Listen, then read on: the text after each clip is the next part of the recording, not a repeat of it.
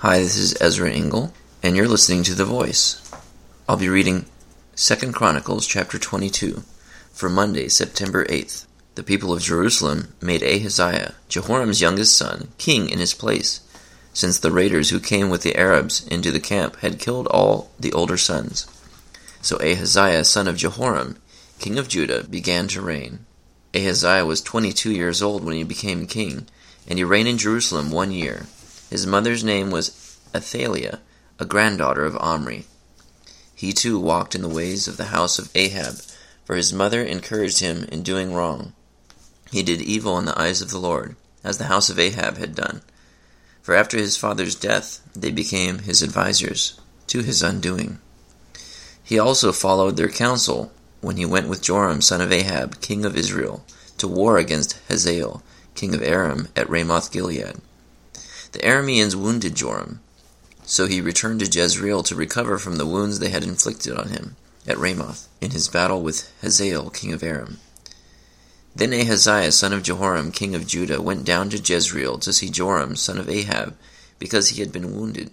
Through Ahaziah's visit to Joram, God brought about Ahaziah's downfall. When Ahaziah arrived, he went out with Joram to meet Jehu, son of Nimshi, whom the Lord had anointed to destroy the house of Ahab. While Jehu was executing judgment on the house of Ahab, he found the princes of Judah and the sons of Ahaziah's relatives who had been attending Ahaziah, and he killed them. He then went in search of Ahaziah, and his men captured him while he was hiding in Samaria.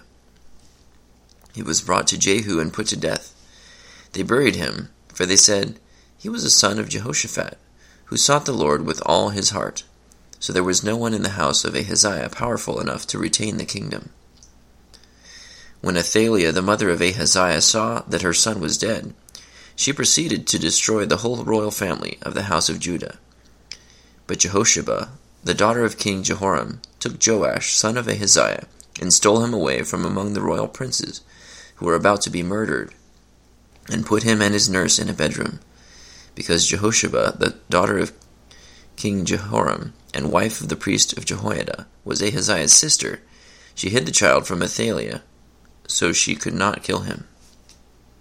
He remained hidden with them at the temple of God for 6 years, while Athalia ruled the land. 2 Chronicles chapter 22.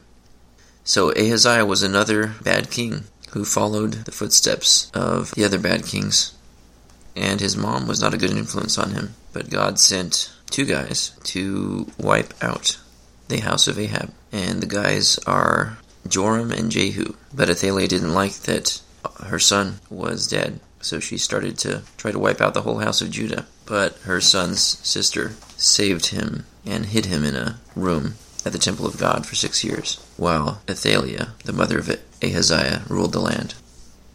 Thank you for listening to The Voice.